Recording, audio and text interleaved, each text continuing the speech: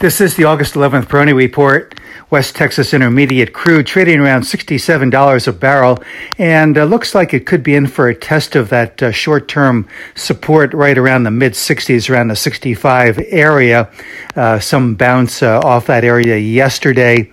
And looking at the energy stocks themselves, it would appear that technically they are due for some bounce from their respective support areas as well. So a bit of a test point near term or short term for energy.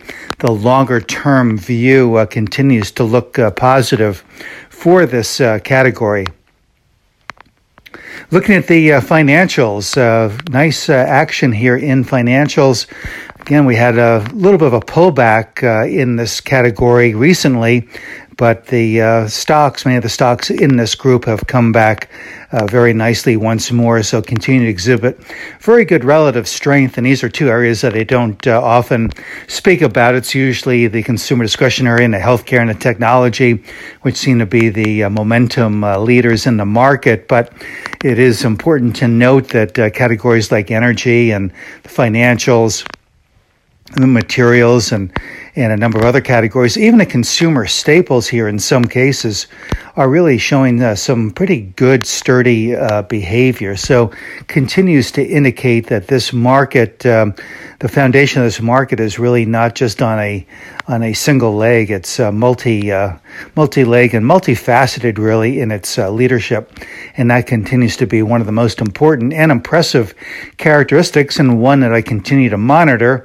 Again, going back to my comments earlier this week, I think it is important to really be very mindful and vigilant of the possibility that the market conclusion could be a little bit different than what we've seen in prior bull markets. But I do think that at the end of the day, it's going to still have certain similar technical characteristics, but just the very fact that so many different sectors are showing good relative strength, albeit on a rotational basis, indicates to me that this market has considerably higher to go. And that's why, as I'm formulating my revised upside target for the Dow, I'm estimating it could be 8% or more beyond the 40,000 target that I had previously indicated, and that was an upward revision from what had been the 36,000 level. So I think the important note here really is that as the market moves higher, there is the ability technically to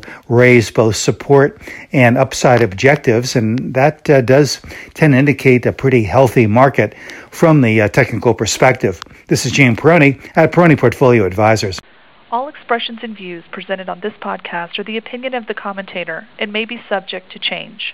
AAM makes no recommendation as to the suitability of any investment. It may make a market or have financial interest in any security or sector discussed. Past performance is no guarantee of future results.